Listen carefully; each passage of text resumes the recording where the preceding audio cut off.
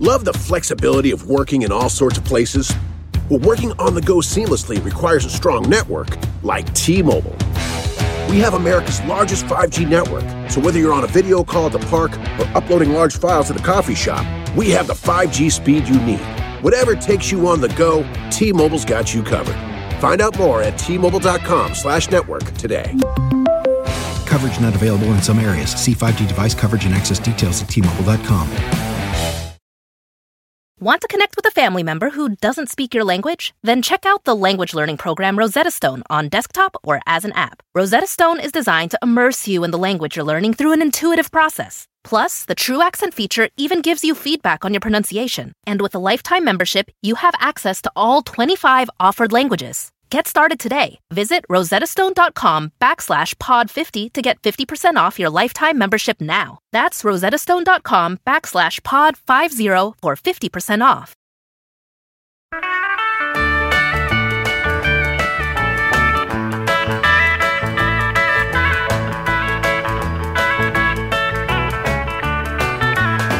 Hey everybody, it's me, Andy Richter, and you've once again tuned in to the three questions.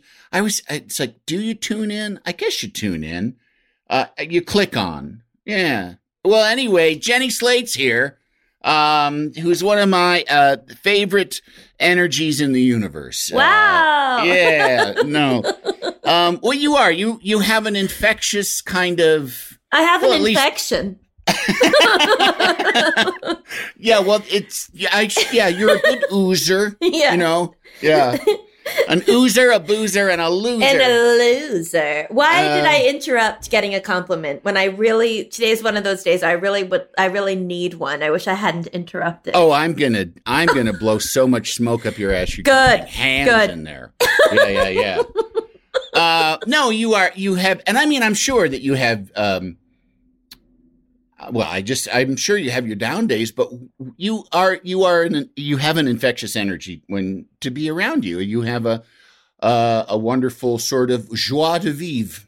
Oh, that's so nice to hear.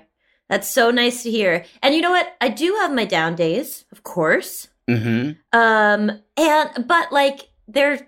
It's sort of, they never stop the other thing I guess that goes on with me, but I have my down days, and they're big downs. Yeah. They go far down.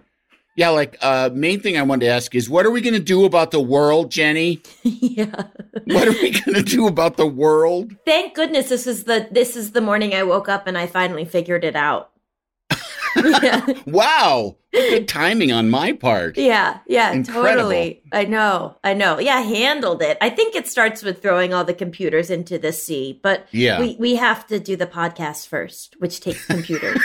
This is the culmination of civilization right here. Yeah, this is it.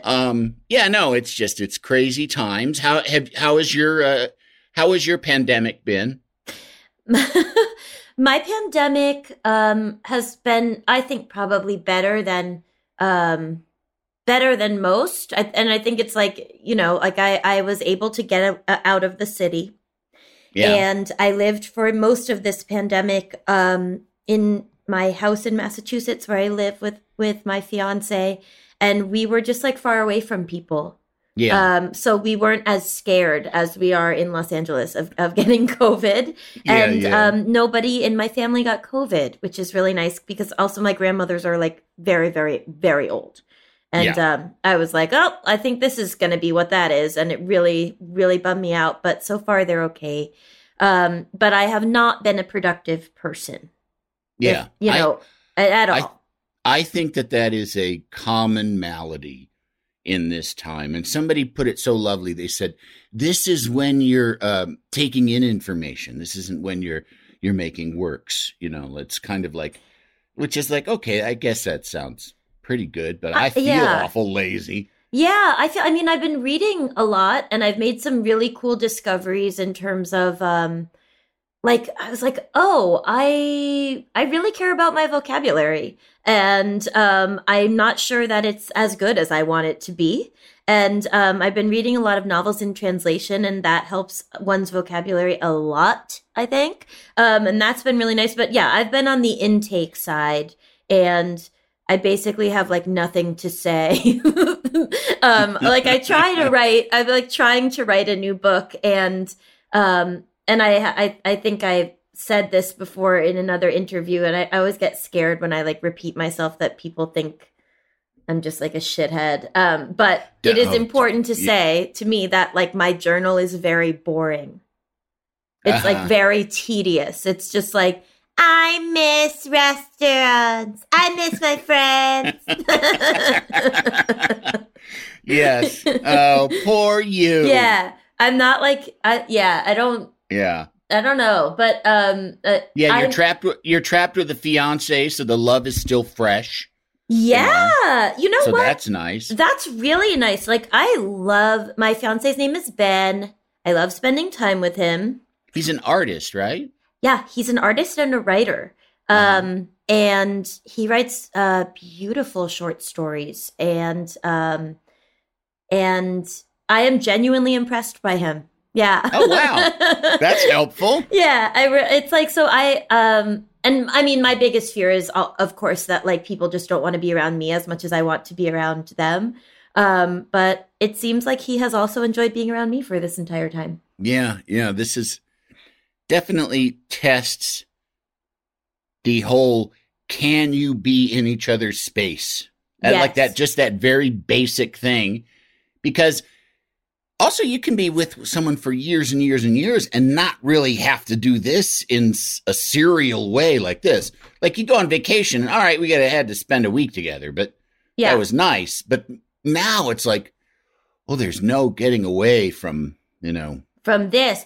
And, you can like be in live with someone and function in a space with them without being like really with them, like you're both kind of doing your own thing. And right. I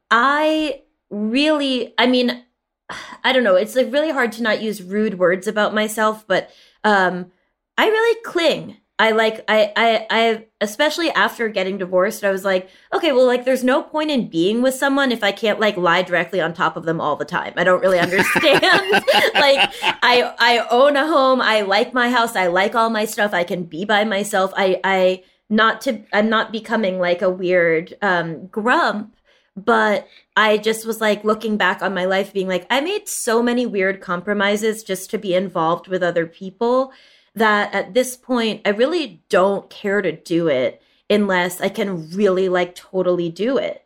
I just want to do it all the way. And so it sounds like what do they call it when you like what is it, Munchausen? When by proxy. Well, that's when you that's when you fake someone else's trauma to get attention. Like my child is sick, right? And Munchausen. Okay, so it's not that. That's not what I mean. I mean. Yeah, like I don't. That's the by proxy. So maybe there is a Munchausen's of. I think Munchausen is you maybe think that you just fake that you're sick or something. By proxy is like the sixth sense when the mother like puts detergent in her daughter's soup or whatever. Yes. Not to spoil that, but I feel like we're out of the zone where people are kind of waiting to hear what happened at the end of that videotape that Haley Joel Osment found 20 years ago in a movie. But like when the pandemic hit, one of the more shameful thoughts that I think I had about Ben was like, now we're alone. Like now we're alone and it's just me and you, and like we have to just be totally alone together. And it was really nice. Oh, because I'm afraid you're saying it like the way a spider would say to a fly. Yeah. Like we're alone. Now we're alone. Yeah, now we're alone. Now I can consume you. Yeah, totally. Yeah. But I don't think, and he also weirdly was actually very productive. So I don't think I was like an impediment. But yeah, our functional, like hiding away together was a big plus, big plus. Yeah. It's probably like well, I mean, it all depends on the health of a relationship, but I imagine it could be in you guys' situation, a very galvanizing kind of, this might end up being, because you got the opportunity to do this, it might really set you off on the right path. And, and you kind of did all those little micro adjustments that you need to do to live with somebody for a long time. You got them out of the way pretty quick. Probably. Yeah, I think so. I mean, we got engaged after about 10 months. So that's really quick, I think. A little, yeah, I would say. It's quick, but although when you've been married before, I think that's kind of like all the rules change. I think so, you know too. I mean? Yeah. And I also will say, like, when he and I started dating, like, not in a weird obsessy way or like, oh no, I'm like losing control of, I'm caught up in passion or something. Like 2 weeks into our relationship, I remember saying to my friends, like, if this man asked me to marry him today, I really would. I would get married to him. So I don't know. It's a sort of cheesy thing to say, but yeah, he's always just like kind of really been in there for me. It's like, that's great. Yeah. Congratulations. Thank you. And, you better not fuck it up. I hope not. I think that all the time. I'm like constantly afraid that I'm going to become odious. Yes. And annoying. Everything, I'm so tired of yin and yang, of the balance of like afraid you're being too much, but then like realizing like, no, I got to chill out. Like I got to relax, like I got to work real hard at relaxing and just being myself, but not try, like it's all such a balancing act to just not be a pain in the ass. Yeah, just be yourself. That's probably what Buddhism is mostly about, not being a pain in the ass. Sure, and not giving yourself pains in the ass, or when you have them, be like, the pain is here in my ass right now, but one day it will pass. Everything changes. Nothing is permanent. Even this pain in my ass changes. Oh, Heavenly Father, this pain in my ass. The clinging that causes the suffering. It's the wanting it to change. Now, when you say cling, do you mean just physically, or do you mean like do you mean also like emotionally consuming kind of clinging? I think like for me, I just got into this thing in my adulthood where, it's an emotional clinging where I'm like, I just want to know everything that's going on with you. Just like, tell me everything. Tell me everything, because I'm going to tell you everything. And it's only recently that I've been like, oh, it's okay if someone doesn't have the ability even to tell you everything. Yeah. Or just doesn't wanna. Yeah, like they don't have to. It doesn't mean there's something bad. But I've always believed kind of until now that if a man doesn't have something to tell you or reveal to you, that it must mean something bad. But that's really not the case. Now, if when you were in the past, when you were requesting all this information, if you got something you didn't want to hear, didn't like hearing, how was the reaction? Were you like okay with like, okay, I guess that's one way you are, and I'm not crazy about it, but I'll let it go? Or was it like, what? I mean, I don't know. Looking back on like anything that's not in the last 2 years, I'm like, oh, I had no idea what I was doing. I'm like, right. I was like really drunk and on drugs, basically. Like I was like really, really stoned, and I drank a lot, and I was like so frightened that my identity was going to collapse and be taken away, and so afraid of abandonment that I just like didn't act right ever. That's They were your Ziggy Stardust years. Yeah, your Ziggy Stardust years. Yeah. Yeah. All blur. Yeah, no. Well, get used to that, because I think about every 5 years you're like, God damn, I was an asshole until right now. Yeah. Actually, now, I mean, I'm kind of like, I just feel like I am more. Well, it takes also the right person to be with.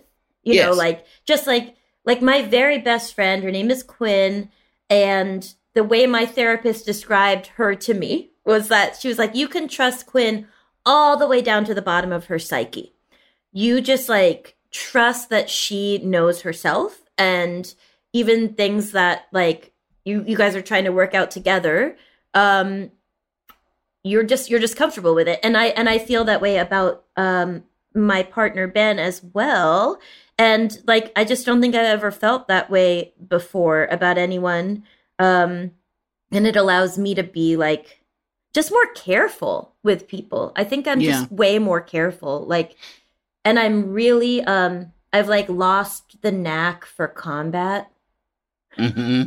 Like, I have no like elasticity there at all. And one thing I noticed that I like is that, like, even if he and I have a disagreement, what I'm realizing now that's different about me that wasn't there 2 years ago is that when he's like, this happened, and the way I perceive it is that you did this, is that like I'm able to be like, oh, I think I probably did do that. And no, he probably feels like really, you know, like I wasn't considerate. Like I am able to cross the line into his world. That's new. Wow. Yeah. That makes you a fully functioning adult. I'm not just like, that's bullshit. You're rude. Get out. Now, you are a middle child. Yeah. I don't know if you knew that. Well, now I do. Siblings on either side. Yeah. Do you kind of have that classic sort of placating, you know, mediator, middle kid, you know, kind of looking for attention, but, you know. Definitely looking for attention. But my older and younger sisters are both really mild. They're like mild and I'm wild. That's what it's always been. So it's more like they're coming in from the side to be like the bread that sops up like a really weird, drippy, spicy meat. Yeah. You're the chorizo. Yeah. But I do think I like there to be peace. I'm not like afraid of conflict, but I guess I'm really good at sharing because of being in the middle. That's good. Yeah. That's like I feel like sharing, just like the basic concept of sharing that we learn as children is super forgotten. You know what I mean? Like, oh yeah. It's just, there's so many basic things that are just like, well, what about sharing? You know, homelessness or, you know, medical care and billionaires with giant boats.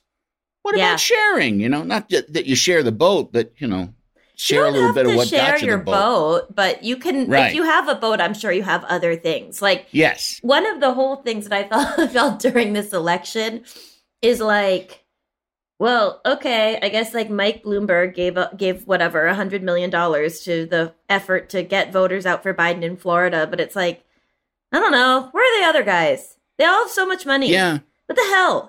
Like, what do you need it for? Like, why? I don't get it. Like, how much money does Jeff Bezos need to keep? Like, how many descendants is he trying to make sure, like, the earth will be dead by the time those people all spend his fortune? It has to be like, I don't know, there's just like a switch that flips in your head or something where it just doesn't, because you can't conceive of, you know, like if I had,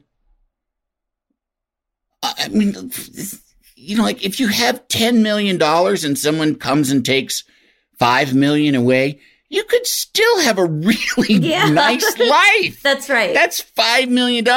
And you add like 15 zeros onto that. Yeah. And that's these guys. But they fight for every little thing, like the way they fight against unions and all. It's like, they're not going to ever go bankrupt, but I don't know. Maybe that's just not even part of it. I think when you are kind of presented with a truly limitless horizon, especially like with money and, well, with you get that amount of money and you can literally do anything. Yeah. And I think that just becomes like just such a seductive thing that the ability to do anything must really matter. And so you feel like you have to protect that all the time. I don't know. I'm just guessing because it seems like I don't know. I don't like meetings. No, you know, so like, I don't like meetings. It's too much. Like imagine how much your day would be taken up with like Oh, just all that, like, how are we going to get all these bananas to the university that ordered all the bananas or whatever? It's like so boring. And what I am so concerned with, or what I'm fascinated by, is I'm like, don't you just want to rest? Like, I want to do my work. I'd be really sad if like I couldn't do stand up or write books or make movies or whatever. But that to me is like, that's like living, breathing. That's like life stuff. Yeah. You know, it's what keeps my light on inside.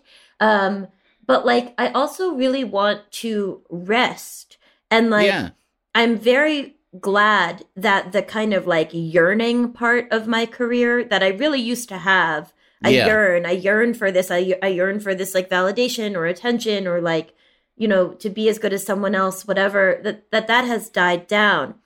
And like, when I look at someone like Bezos is kind of one thing, but then it's like, Mitch McConnell, you are old. Like, do you need to be so stressed? Just like go to bed, like rest. Yeah. You know, like I understand you really have this like dark agenda that you need to just like fuck into infinity. Yeah. But like, don't you want to rest? Don't you just want to take a vacation with somebody who thinks you're nice?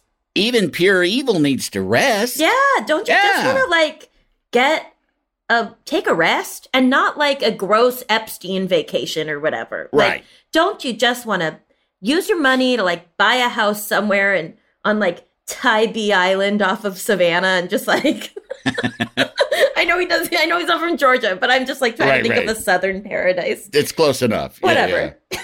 Yeah, there's no islands in Kentucky. No. Unfortunately. No, I'm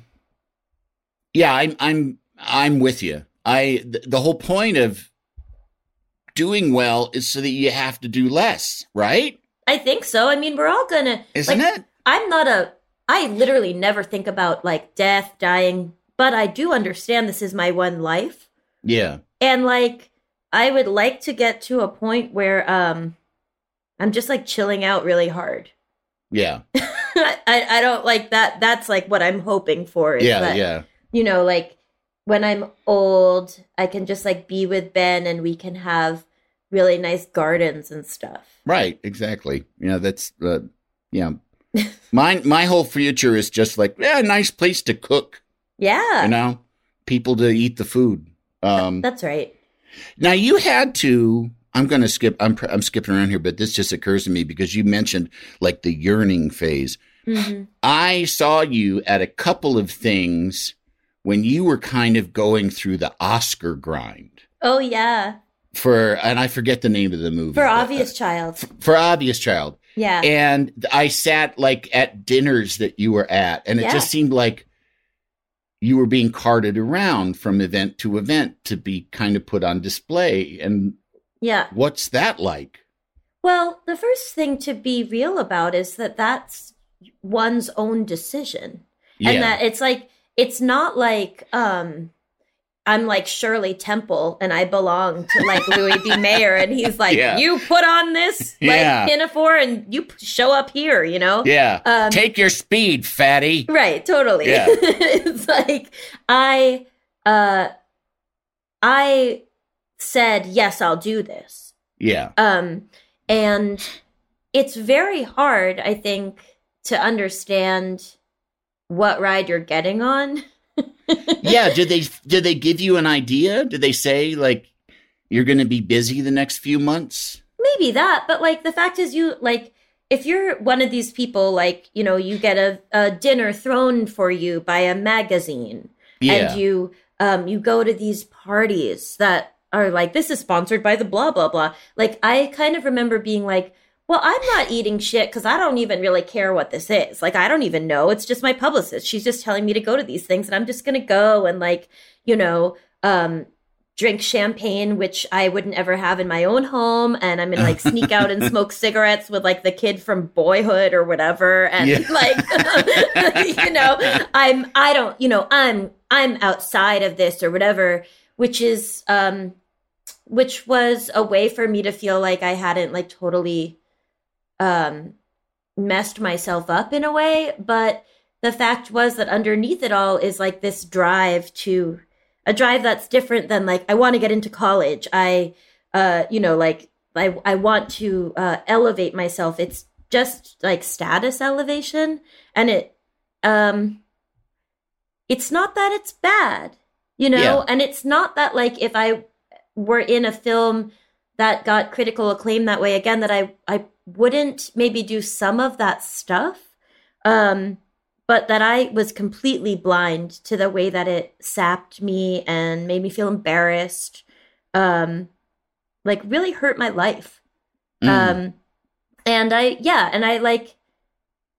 always embarrassed when something is happening and we all know it and no one's calling it out. Yeah.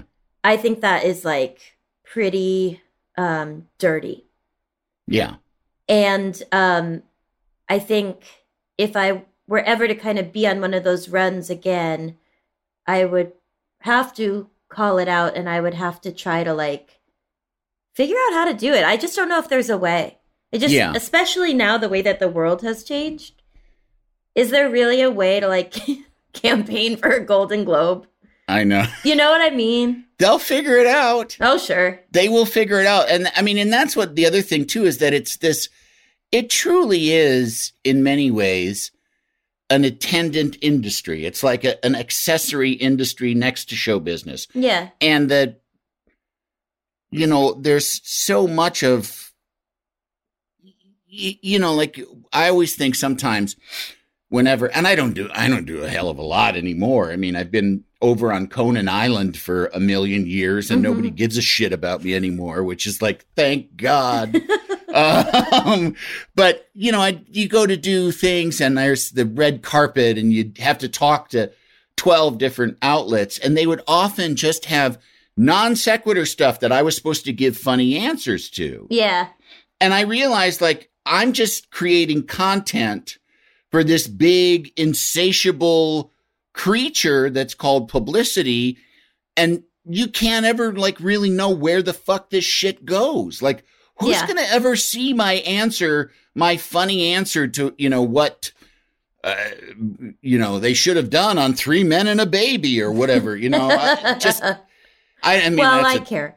But that is the thing. I mean, I think you get I have definitely many times over gotten the sense it's like, this is just a flurry of garbage. Like, this is landing nowhere. Why, you fooled me or like convinced me the first time that I have to sit in this hotel room and do literally like 17 phone interviews, to pump this stuff out so that people can see your film. But like, the fact is that just a lot of it goes nowhere. And, but then the other side of it for me is I really like being interviewed and I really like talking. And when I like the film that I'm in, I like talking about it. And it's like, it's a real like intellectual turn on for me. So sometimes I'm just like, well, whatever. If they're taking, like, I'm taking too. And I like it. But I think where you run into a problem is when you're like, you don't like the work you've done or you don't like the people you've worked with. And they're like, what was it like to work with so-and-so? And in your head, you're like, that actor called me Jamie the whole time. He had no idea who I was. I didn't like it, and you have to just be like, what a cast. That's got to be Will Ferrell. That's got to be Will Ferrell. The nicest man in the world. I know. Oh, that's jeez. Oh, jeez.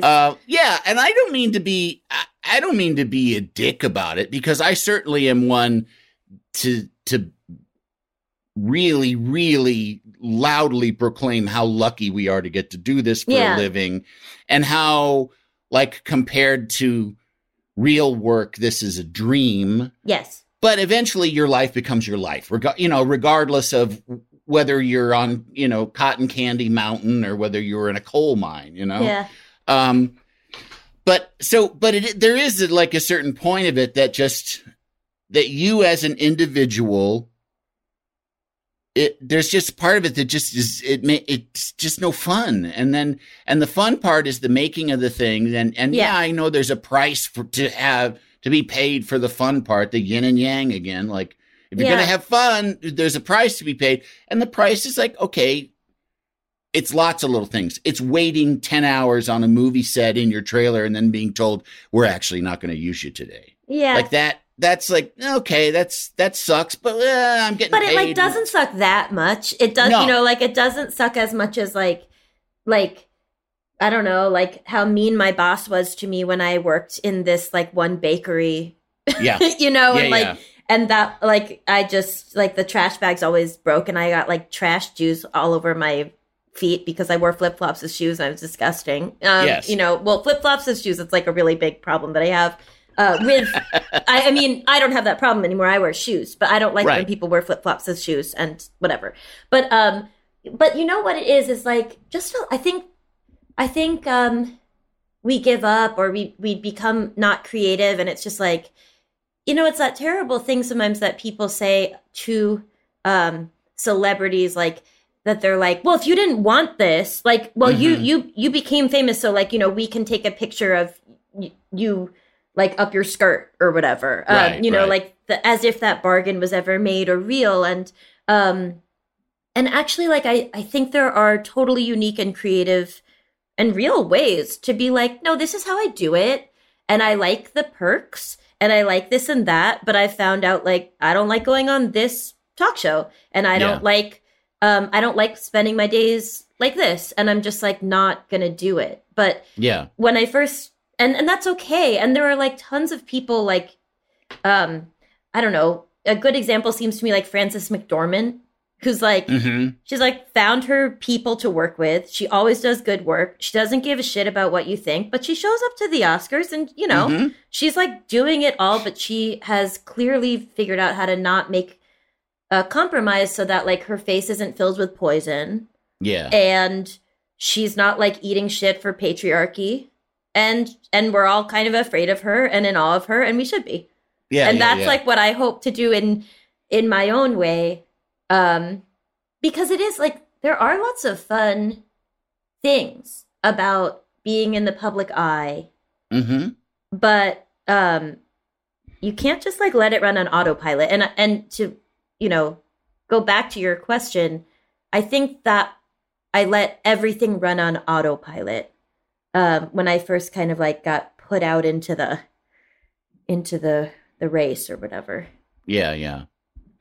You're from Massachusetts, Yes, correct? correct. What, Milton? Is that I'm it? from Milton, Mass. And what is Milton like? It's just filled with wild boar. No,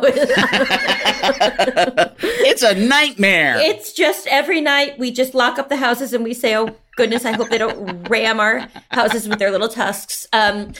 It's a little town 6 miles south of Boston that is like just pretty normal. Normal, kind of yeah. suburban. Yeah. It's kind of suburban, but it doesn't really have the like cul-de-sac vibe that suburban America really like. It's not like McMansions. It's a lot of old houses. Yeah, and I then, would think it would be an old suburb. yeah, it's an old Yeah. suburb, and then like a patchwork of sort of like you know, ranch houses and like really like middle class homes built in the 80s. Yeah. And it doesn't have like a mall in it or anything like that. It has old churches and some old cemeteries and yeah, it's just like an old little town with a local supermarket. But it like I don't know, it's always like been missing its heart because they put a highway through the center of East Milton Square where like all the shops are. So, Oh, really? Yeah, so I would imagine like it really could have been, you know, kind of like a town from a model train. Yeah, thing. yeah. And it just got kind of like, you know, in Roger Rabbit where like Christopher Lloyd is like, "Oh, freeway." Yeah. Yeah. I'm from Toontown and they ruined it. But Toontown, Massachusetts. Yeah, I'm from Toontown, Mass. But now I don't live there because I haven't lived there for a long time. That's where my parents live or lived. And they're still there. They're still there now? They sold our family home last year. So they now, did. Yeah, nobody lives there anymore. Was that hard? Yeah, it was really sad. But it's also like, I don't know, like we're adults. I don't know. Like I think yes, of course it's sad, but Right. in kind of like put that in perspective. It's like, well, we got to live there for a long time. Like my sisters and I don't live there. If my parents want to move, they should. And your parents are human beings who deserve their own life and not to be just custodian of your memories. Yeah, that's right. Yeah, but I think like it is sad. It's a very, very old house. The house we grew up in was like over 100 years old, and the people who bought it are apparently knocking it down to make a 120 unit like condo thing. Oh. And that's just gross. Yeah. It's a bummer. Yeah. I think it's really weird I think like, I mean, you know, not to be a bitch, but I think they're going to get cursed. It's like, okay, you want to knock down like a really old haunted house? Yeah. You know, good luck. But you'll like get the slate curse. Yeah, we're going to get you. Plus all the other ghosts that lived in there, they're going to get you too. And I like get so kind of freaked out thinking that I'm like, I hope they take all the doorknobs off and stuff. I hope they like save the old windows fixtures. And like make it kind of be naked and then do it. But like the house, you can see it in my Netflix special. It has these like beautiful staircases. Yeah. And I'm like, you're going to like knock down the stairs? That's crazy. What's that going to be like on that day? There's going to be like a wrecking ball going through like the closets and stuff. Mm-hmm. And like all the pipes, like are like what the hell, you know? Well, they usually strip old houses like of copper. Yeah, they'll strip all the copper and even now they'll take wood if there's like hardwood, like pretty hardwood stairs that your hardwood stairs might live somewhere else. You know, like they might end up in somebody else's, you know, McMansion. Yeah. We have like in where Ben and I live, we have lots of like salvage stuff from other people's places, and we're very sweet to it. No, I think it's great. I think it's great to do that. I love that when they, you know, use old wood and do it. Like there's a show called Barnwood Builders. Have you ever watched that? No, I haven't, but I'm going to have to watch it now. Yeah. And I think that's the one I think that's I'm because that they're in like West Virginia, and they just preserve old log cabins and then rebuild them and repurpose the logs. They take them apart and number them all, and then re-put them together and make a new house out of them. So that's and it's I don't know I that's like one of my you know, video librium things that I just put on because they often are on marathons, and it's just like two hours of zoning out to just people. Numbering logs. Yeah. Get a number on that log and take it to someone who will appreciate it. Yeah. Love the flexibility of working in all sorts of places? Well, working on the go seamlessly requires a strong network like T-Mobile. We have America's largest 5G network, so whether you're on a video call at the park or uploading large files at a coffee shop, we have the 5G speed you need. Whatever takes you on the go, T-Mobile's got you covered. Find out more at T-Mobile.com/network today. Coverage not available in some areas. See 5G device coverage and access details at T-Mobile.com. Want to connect with a family member who doesn't speak your language? Then check out the language learning program Rosetta Stone on desktop or as an app. Rosetta Stone is designed to immerse you in the language you're learning through an intuitive process. Plus, the True Accent feature even gives you feedback on your pronunciation. And with a lifetime membership, you have access to all 25 offered languages. Get started today. Visit rosettastone.com/pod50 to get 50% off your lifetime membership now. That's rosettastone.com/pod50 for 50% off. Shopify is the global commerce platform that helps you sell at every stage of your business. With the internet's best converting checkout, 36% better on average compared to other leading commerce platforms, Shopify helps you turn browsers into buyers. In fact, Shopify powers 10% of all e-commerce in the U.S. Sign up for a $1 per month trial period at shopify.com/podcastfree. All lowercase, shopify.com/podcastfree, shopify.com/podcastfree. Hi, I'm John Lovett, host of Love It or Leave It. Every week, I'm joined live on stage by incredible guests to break down the biggest and dumbest stories in politics and pop culture. And now, because there's too much news for just one show, join me and my friends, also known as beloved producers who have to be there, every Tuesday for a rundown of the latest headlines to help get you through another flawless week in our perfect society. Listen to episodes of Love It or Leave It wherever you get your podcasts, or catch the funniest moments on the Love It or Leave It YouTube channel.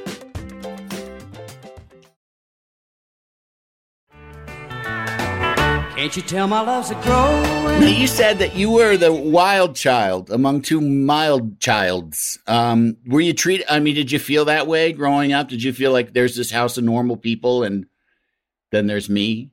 I mean, I was always getting in trouble, and but I did think, I actually think my older sister was more of an outsider, weirdly, because she was good at sports. Oh, and no one else was. Right. Like my parents were both, my mom's a potter and my dad is a poet.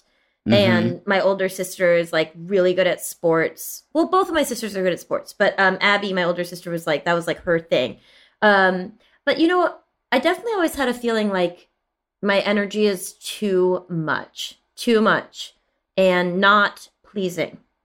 Not That's delightful. the message you were given, or that's, you think? I don't know. I mean, it's so hard to talk about it because like then you end up like insulting your parents, you know, basically like, or accusing them of something. And I think a lot about this now, about like how much of a parent's stress is good for a kid to see. Yeah. Maybe they can see the stress, but if they're told that they are the cause of it, you know, like I think that's kind of damaging. And when I don't think it's anyone's fault, or like, I'm not sure like that my mom, for example, would know that that's how I received that message. Right. But you know, I think I always felt like I have to find a way to show my parents and the world that what I truly can't control about myself and I can't change, this huge energy, is like, not only is it not bad, but it's useful and it's not mean. Like I just always felt like I was stressing my mom out so much, and that would mean then I guess that I was bad or selfish, you know, or like siphoning off. And so, yeah, but none of my sisters or I ever got in like trouble, like drinking or, you know, like boys or anything, being bad with boys. We were never bad. We were never like bad. We were really obedient good girls. With boys. Yeah, really good with boys. Or just didn't know any and they didn't like me. Well, way to go, Milton. Yeah, thanks Males a lot. of Milton. You were a valedictorian, right? You were a very good student. Yeah, I was, but it was, I mean, everybody at Milton was, at my school, which was a private school, everybody was good at school. But the valedictorian was a voted position. Oh, so it wasn't GPA? No, it wasn't. And then that's not really valedictorian. No, it's not. And you know what? It's, like, it's only now that I'm like, I don't give a shit if you think like I'm smart or not. I know I am. But like before, like when I was like 21 or whatever, and you just think nobody takes you seriously, it's like very important that you were the valedictorian and you don't reveal that it was voted. Right. That's your little secret that keeps you up at night. Yeah, that's right. Or you're just like, whatever, I earned it. Like there's a little bit of being ruthless. But now it's like funny to me that I got that because in my memory, I feel like I guilted everyone into giving it to me. But that can't be true. Did you campaign for it? Yeah, you had to like give a speech and say like, this is why I should be the valedictorian. And you think in that speech you harangued people? This is what I think happened. But I mean, I'm not really like in touch with anyone from high school for them to confirm it. And sometimes I wonder, like I talk about high school quite a bit and I'm like, I wonder what everyone thinks. But anyway, Open your DMs and they'll let you know. Yeah, I cannot. I never look at my DMs. But anyway, I had been the class president for 3 years. Then going into senior year, you could run to be the school president, called the head monitor, or you could also be, then we also had a class president. So I ran for the head monitor, which like I felt that I earned because I had been on the student government for, this whole time. Years of service, and then this just like kind of more, honestly, cooler person who was more interesting, who had never expressed an interest in student government, won the thing. And like, I remember she juggled. She was like, whoa, and she juggled. And like, I was like a dork who like took it really seriously. And my speech was like, and we can have different soda machines, like it was just like not cool. And she won. And then I ran for the class president, which I got, but like, it was kind of like, everyone was like, ugh, Jenny got stung, when the other girl won. And so then when I gave my valedictorian speech, like, I mean, I haven't, when I gave the speech to try to get the thing, to be the valedictorian, my memory of it is that I'm like, I need this, and you know it. But there's no way I said that. But that I'm like, this would mean everything to me. Like, and it's just like a dork by herself being like, I know you all have fun stuff to do. Like, I have nothing. And like this thing got ripped away from me. How dare you?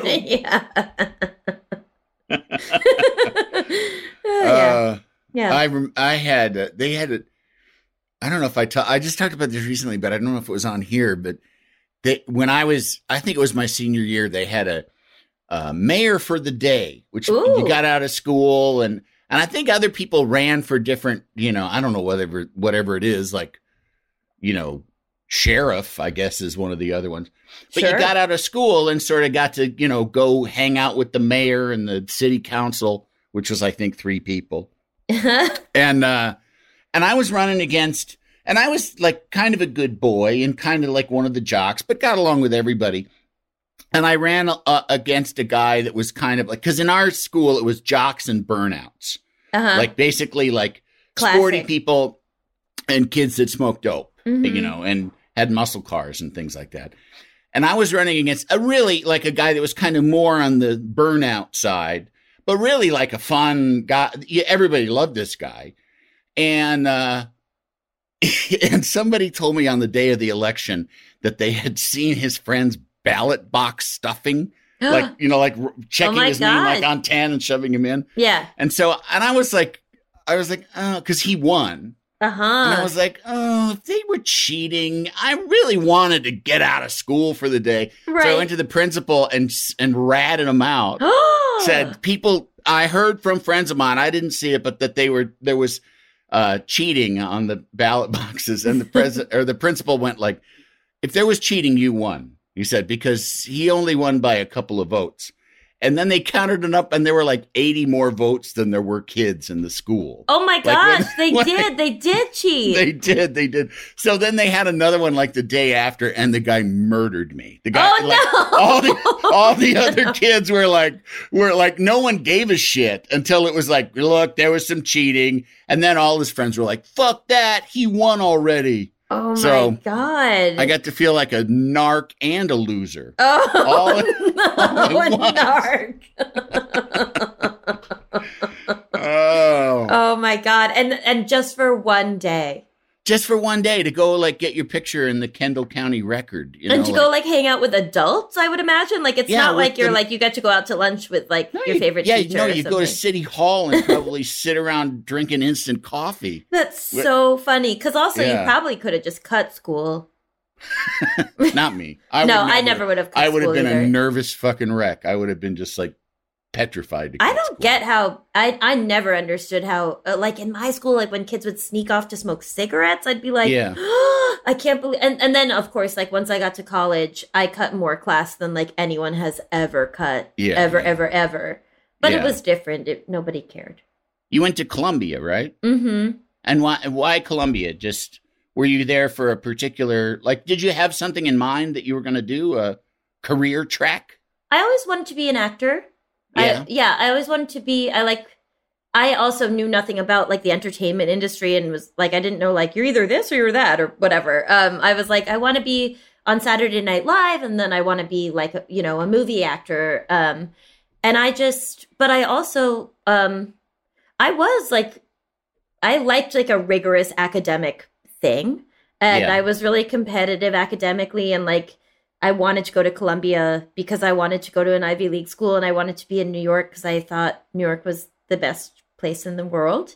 And, Milton's like a small place. And I was like, I just want to go to New York and, like meet Barbara Streisand or whatever. Right. I had no idea what was going on, but eat pizza all day. Yeah. Just that New York pepperoni. And so I just like, I just fell in love with Columbia. It has a beautiful campus and it felt important. And I felt like, like this is how I just open a door for myself, is get an education. And my grandmother paid for me to go there.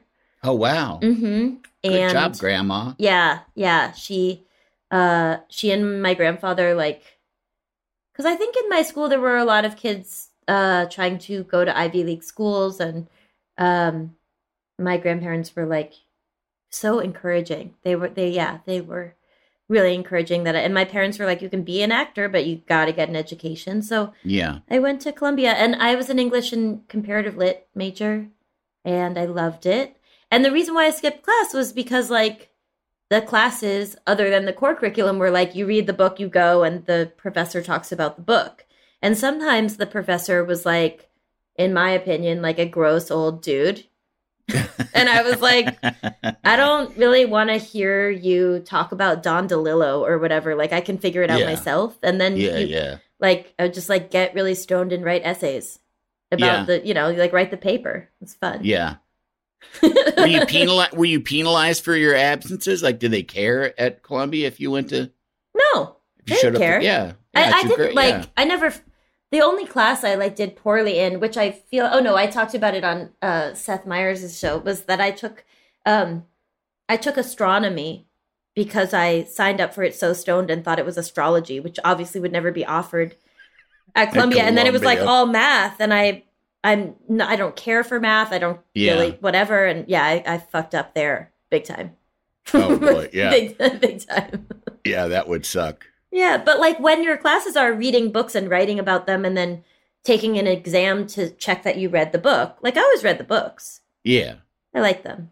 I was the same way. I should say I was the opposite way, in that I would go to class and wouldn't read the book. That's pointless. No, it actually, if it was in English class, I would read the book, or at least... Mm-hmm. Air quotes, read the book. Sure. Sort of like every 5 pages, kind of get a grasp of what's going on, the style of the writing, and then, but I found for me, sitting and reading a book with my attention deficit is difficult. Oh, sure. It's to this day, it's hard for me to read a book. Mm-hmm. And so I found it easier to go to class, listen to the lecture. Like that I can do. I can go to a class and listen to a lecture. There's human interaction. I'm getting the person who's going to give me the test. I'm getting their cold version of information from whatever the reading was.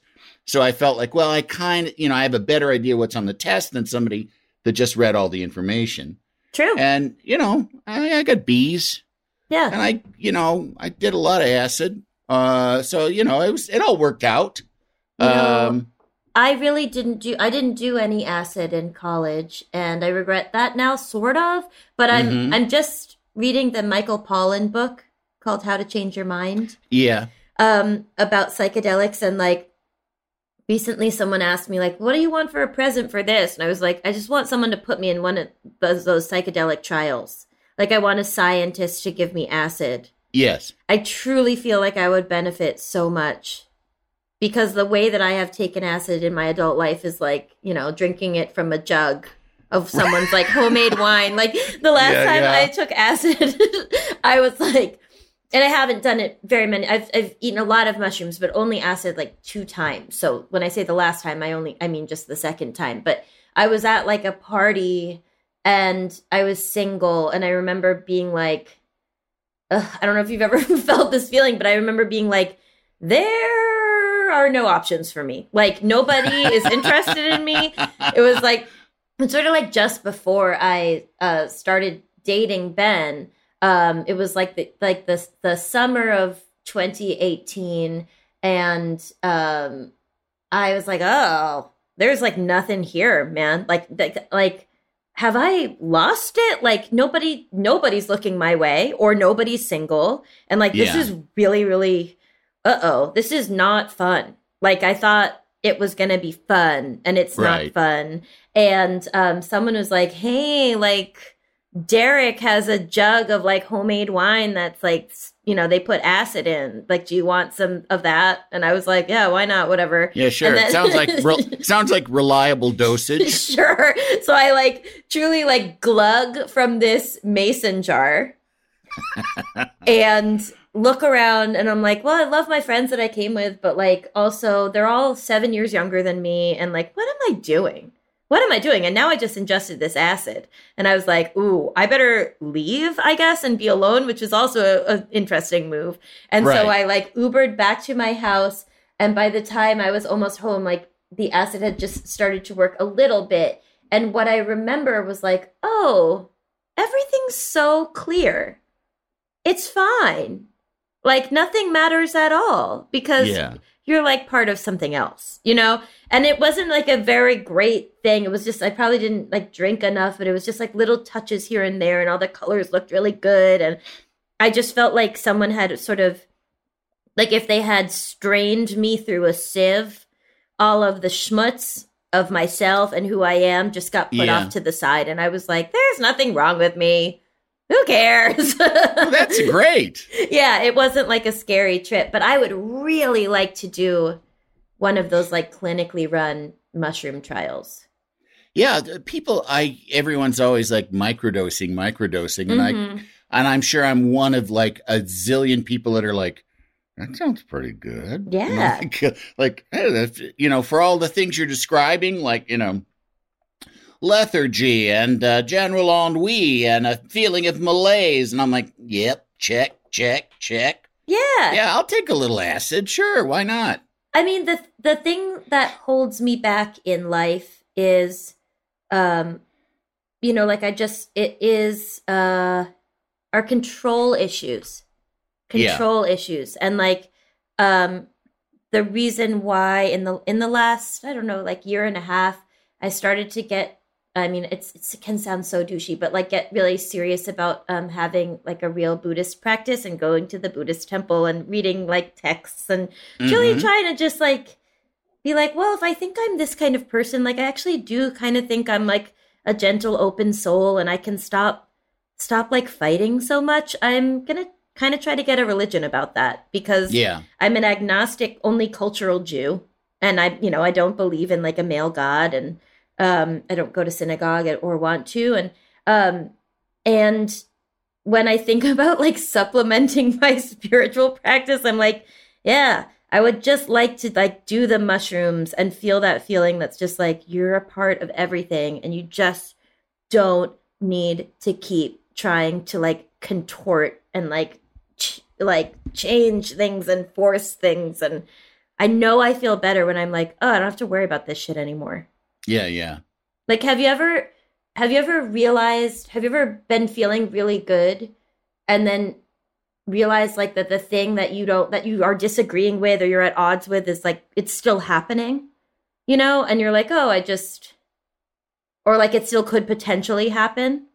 You mean like your own shortcomings, or you mean like a thing that you fear? A thing you fear. A thing you fear happening. Okay. Yeah, like you're going to get cancer, or your home is going to burst into flames, or your partner will stop loving you. You know, like those fears could be there all the time. And sometimes I have these moments where I'm like, oh my gosh, it's not that the potential has become less. for this disaster to occur. It's just that you're just not connected to it. You stop thinking about it. Yeah. And it's like, been one of the most interesting things that I think I've learned in the last couple of years is like, it's not your responsibility to worry like that anymore, Jenny. It's like it's not doing anything. Yeah. It's not doing anything.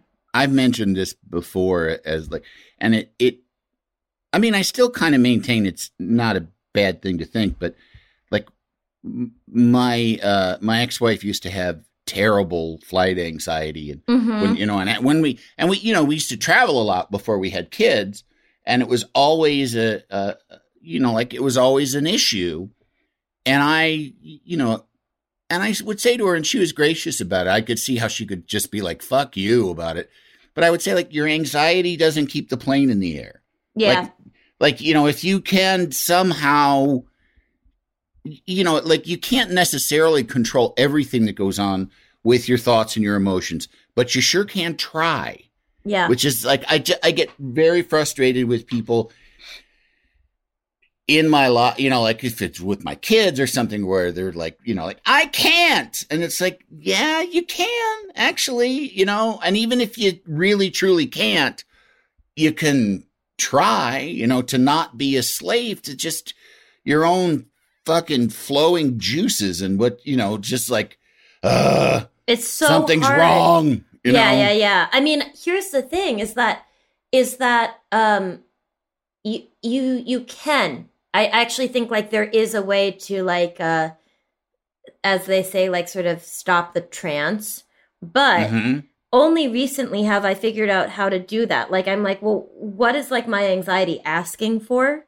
Like what alleviates it? What alleviates it? And it for me, I was able to finally say, to Ben, like a few months ago, what it feels like when I have really bad anxiety and I'm believing something like really bad and scary, and what I need and like what makes it worse. And it's just hard to figure out all that stuff. And I think also that sort of like weird anxiety makes a cycle where like you feel the anxiety and then you do a weird addictive behavior, not like with drugs or drinking or something, but like addictive emotional behavior. Like, for example, you get anxious and then you start a certain type of fight.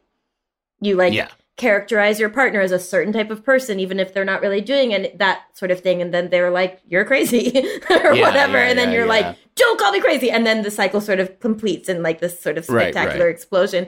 And you've gotten your neuroses has gotten what you wanted. Yeah, exactly. Yeah. Like you've been validated that, you're going to be misunderstood or mistreated. And at least for me, like that's usually my fear. I'm going to be misunderstood and mistreated and I'm going to be abandoned. And my charm is going to wear off. And like this person is just going to be like, oh my God, Jenny's basically like, she's like basically a farm animal. And I've purchased a farm animal, like, oh God, now she's just part of my chores or whatever, the maintenance of her. And that's a sad thing to feel about oneself. But I was able to say to Ben, like, what it is like when I feel so bad like this, it's like someone put me in a dark shaft, like it's shaft, an elevator shaft. And I just don't think anyone even knows I'm in here. But if they did know I'm in here, they think I deserve it. And they're annoyed at me that I can't climb vertically out. And what I need you to do is like stick your hand in from the side and say, I know you're in there. I'm out here. It's not a shame or a big deal that you're in there. And I love you so much. Just come out and you'll come right into a hug. Yeah, and like, that's so stupid sounding in a way. But it's like, it solves all my problems. Legitimately, like I end up with no questions. Like if I'm in the shaft because I have like a trust issue and I'm afraid of something, like of there being like an interloper in our relationship or something, these fears that I didn't used to have before I got divorced, but then now I have them. If I'm like greeted with gentleness, it just fixes it. That's all I need. Yeah. But it's hard to figure out, like, well, what do you need to, like, not be afraid of the plane or not be afraid of the this or that? Like, sometimes the fears are just too fucking loud. Yeah. No, I know. It's, I mean, and it's always easy for me as someone who's not particularly, I mean, that's not my thing. I don't have like anxiety and fear. I mean, yeah, I have anxiety and I have fear, but that's not like the thing that's, for me, it's more sort of depressive, withdrawal kind of things. But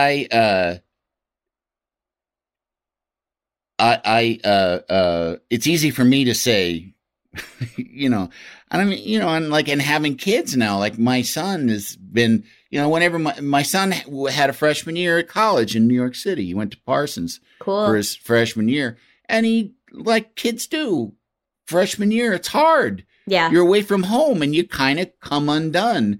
And it was weird to be the voice on the other end of the phone on the phone call of like how miserable and how rudderless and how, worried and how, nothing seems to, like just where you're questioning everything so much that nothing's like dropping out of school doesn't seem right. Going to another school doesn't seem right. Coming home sounds awful. Like everything just sounds like shit.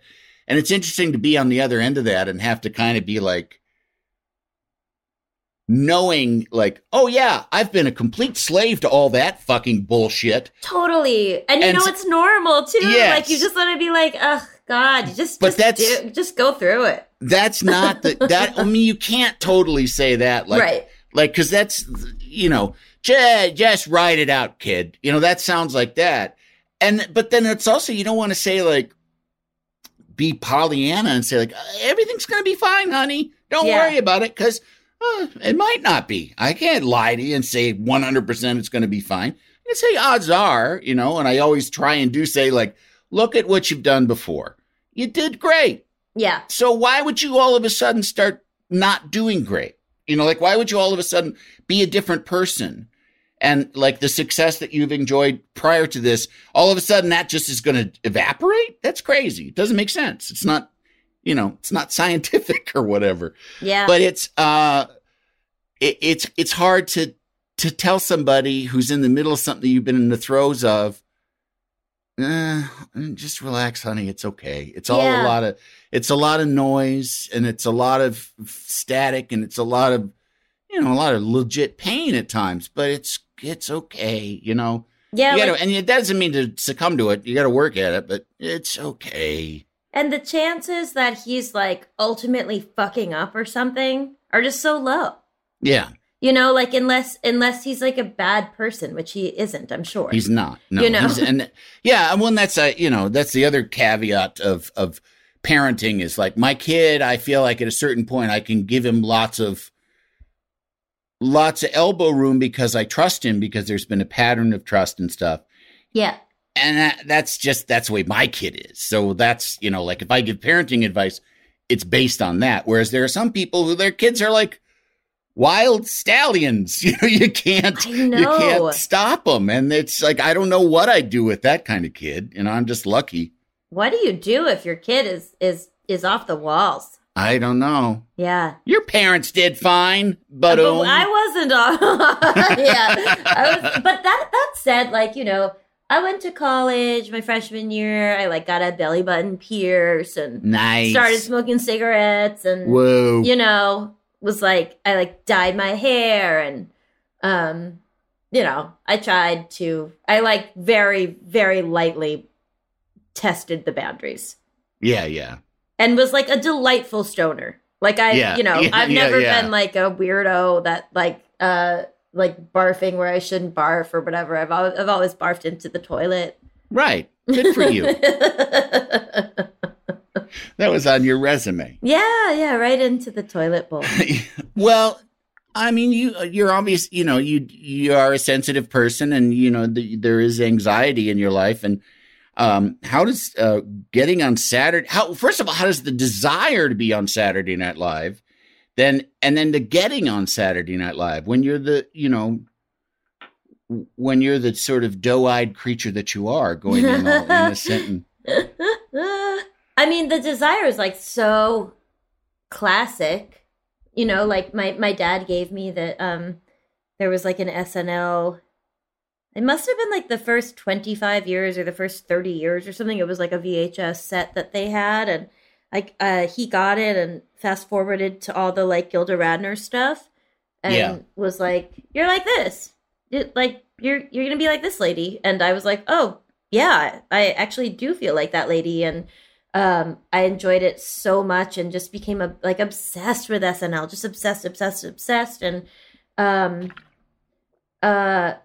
but never really went the traditional route to try to get there. Like I didn't go through UCB or Second City or Groundlings. I've always weirdly kind of done my own thing, and not because I'm like so cool, but mostly because sometimes things just didn't seem very fun to me, and because like prescribed social stuff, like the way that UCB was like it just felt like this community that, you know, you take the classes and I was like just too intimidated by it. I didn't like that.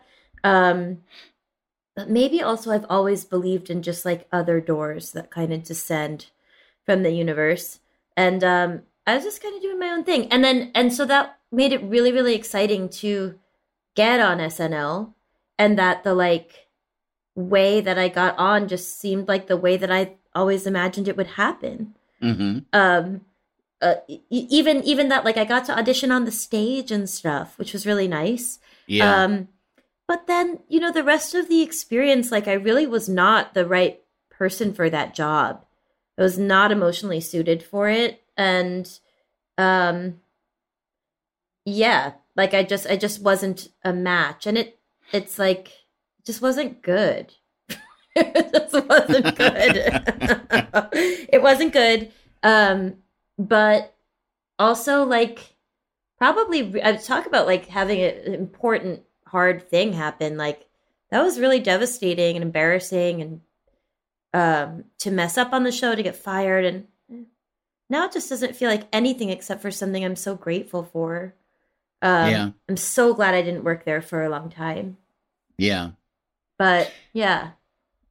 Yeah, I can completely see how that would be, because on one hand, it's the stalwart institution of comedy, and that, you know, it's been so many talented people have come through there, and it's had such an effect on our culture in so many ways. But then it also is kind of like, oh yeah, it also chews people and spits them out. You know, chews people up and spits them out. It, like, there is that thing too, and you know, it's an interesting, complicated thing that there's not anything else like it, like that show. You know, just in terms of know. I mean, it really has... maybe Sábado Gigante. Maybe that would be it. You know? Yeah, maybe that would be it. Yeah. I mean, like, I don't know. Things do need to change. Like there's a lot of magic in the legacy of SNL and those original performers, and then also like so many fucking truly like majorly one of a kind people have come through, and they really have. It's not just that there was, you know, Gilda and Bill Murray and Belushi at the start. It's like Will Ferrell is one of the funniest people who will ever be on earth. Absolutely. You know, just, and like, as is Maya Rudolph, as is Molly Shannon, as is Kristen Wiig. Like, it's just, that's just like the truth. Yeah. But something about the culture has changed. And from my perspective, it just was like, oh, I wish I knew at the time what I was looking at. And I didn't. Yeah. And now I look back and I'm like, oh, it's like a frat. Yeah. You know, it's like be tough, like that kind of like, it's just like all this sort of, it's just a functioning, it's a belief system that functions, and it does function to produce the show, but it's just not for me. Yeah. And that's why I was like in every way kind of my worst self there, meaning like I wasn't really creatively very good. I was like socially timid and probably like overplaying certain parts of my personality and desperate, and I don't know. It just reminds me a lot of like being in a bad romantic relationship. Yeah. When you learn and you move on. Yeah. You're like, oh, I understand why I was attracted to that for sure. Yeah. Because it's like the thing. Right. But in fact, it didn't really it didn't try to please me. Right. Your boyfriend SNL. My bad boyfriend SNL.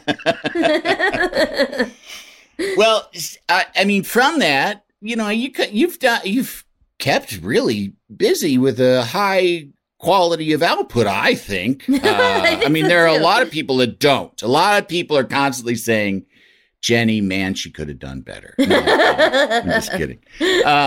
But now, you know, you have written books. Yeah. You've, you know, made your own movies. You've been an actor in movies. You've done stuff on TV. And I mean, going forward, are you going to keep it kind of varied in that way? Or are you going to try and do you think you'll focus on one more than the other? Oh, I think I'll keep it varied. I mean, I think I'm just getting started. Yeah. I think I'm just getting started. I'm 38. I'll be 39 in the spring. It's taken me a lot of time to just stop trying to be like the next, I don't know, like, just like girl actress, you know, like I just like for a while was like, I don't know, I just want to be like Emma Stone. Like, I just like want to be an actress in like really good movies. And that like really is not, I don't know. For some reason, that's just not how people see me, or it's not what I am, or I just can't, I don't know how to describe it. But the other night I was watching that new David Byrne concert film. Yeah. Yeah. I haven't seen it, but it's something America or something. I think it's called American Utopia. Yeah. And I was thinking about the people that I like really, really admire creatively. David Byrne is one. Isabella Rossellini is another.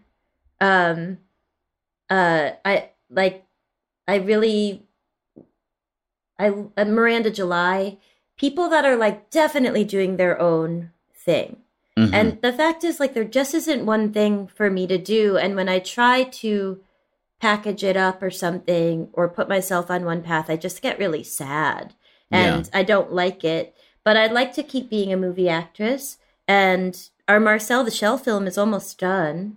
Oh, wow. You know, and once that is out in the world, I think it just will serve as like a big map for where I should go or where I can go creatively. And I just, I don't know. I just want to keep doing lots of beautiful things. Nice. Yeah. That's a good thing to do. Yeah. Is there, I mean,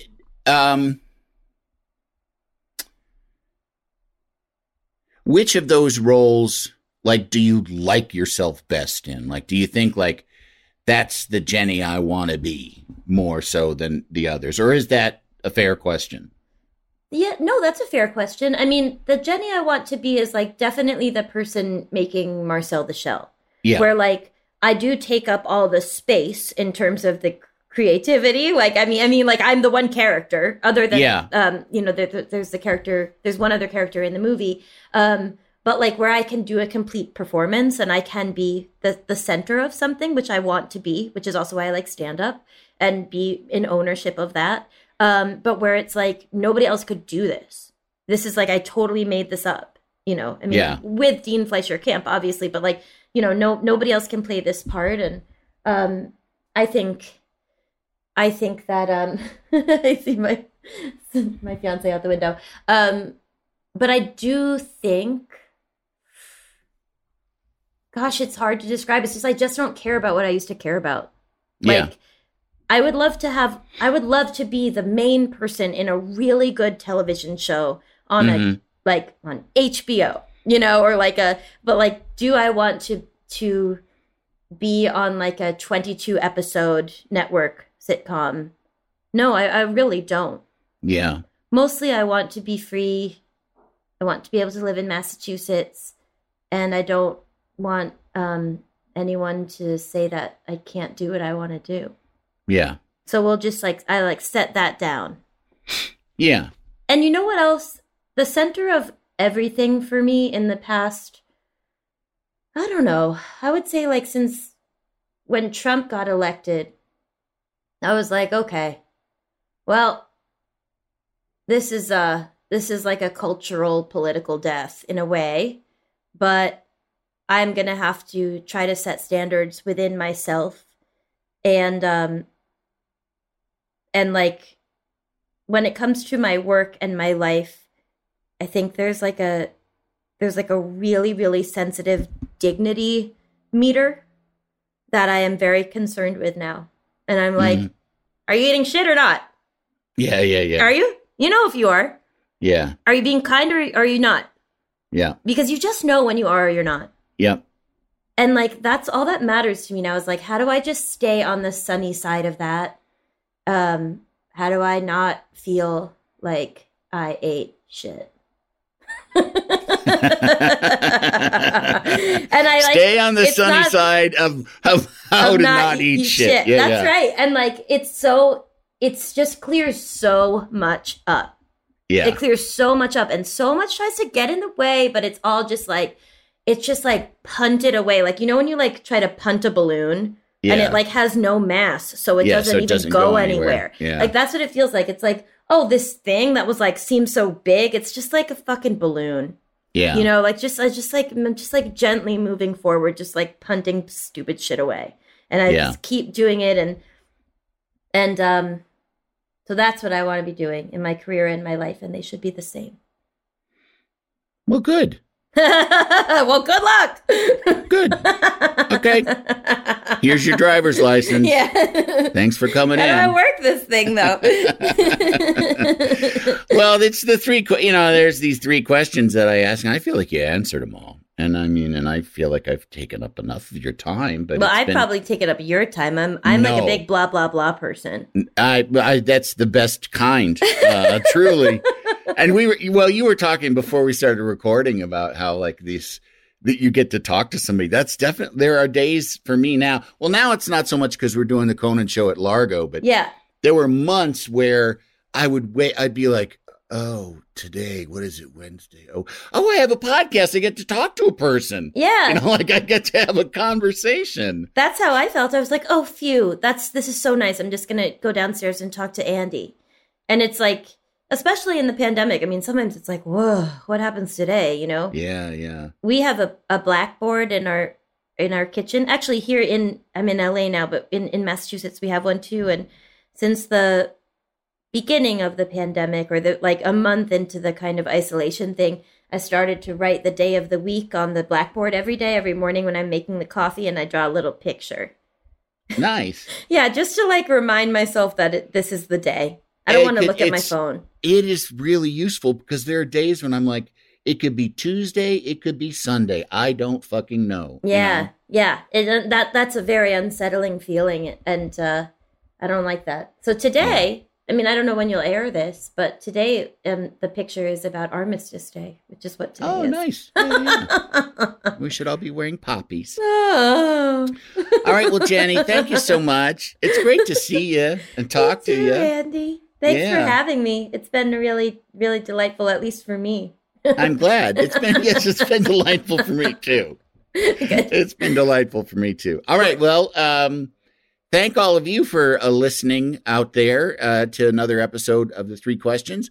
And come back next week, and I'll be talking to somebody, well, not as good as Jenny, but probably not. It's all right. Yeah. They'll be alive. They'll have something to say. I've got a big, big love for you. The 3 Questions with Andy Richter is a Team Coco and Earwolf production. It's produced by me, Kevin Bartelt, executive produced by Adam Sachs and Jeff Ross at Team Coco, and Chris Bannon and Colin Anderson at Earwolf. Our supervising producer is Aaron Blair, associate produced by Jen Samples and Galit Sahayak, and engineered by Will Beckton. And if you haven't already, make sure to rate and review the 3 Questions with Andy Richter on Apple Podcasts. This has been a Team Coco production in association with Earwolf.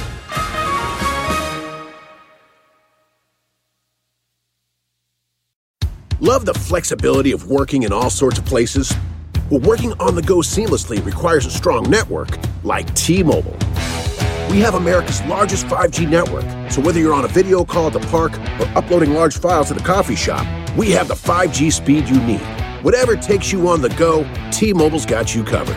Find out more at T-Mobile.com/network today. Coverage not available in some areas. See 5G device coverage and access details at T-Mobile.com.